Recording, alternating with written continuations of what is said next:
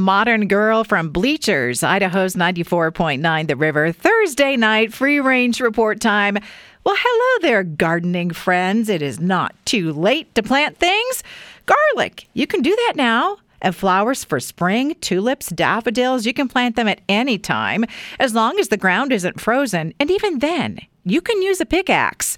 I saw a published study today that showed eating strawberries every day for 12 weeks was connected to better mood and cognition in older adults. So I clicked, and it was paid for by the California Strawberry Commission, but I still like it.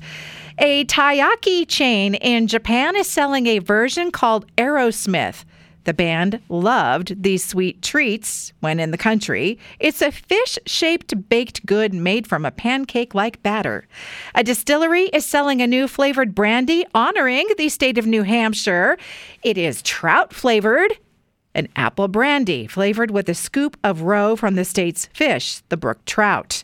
Absolute Vodka and Kahlua are selling a perfume called Blend Number 83. It's supposed to smell like an espresso martini. A brief history of onions in America. I clicked on that. A lot of Native American history about using wild onions, and that one of the words for onions morphed into the name of a city, and we know that as Chicago.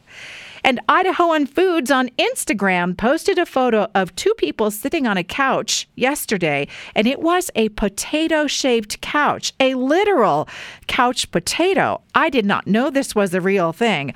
I commented, and the account manager said, "Oh yeah, it's real." That's a wrap on the Free Range Report tonight. Past editions at riverboise.com and on Apple Podcasts.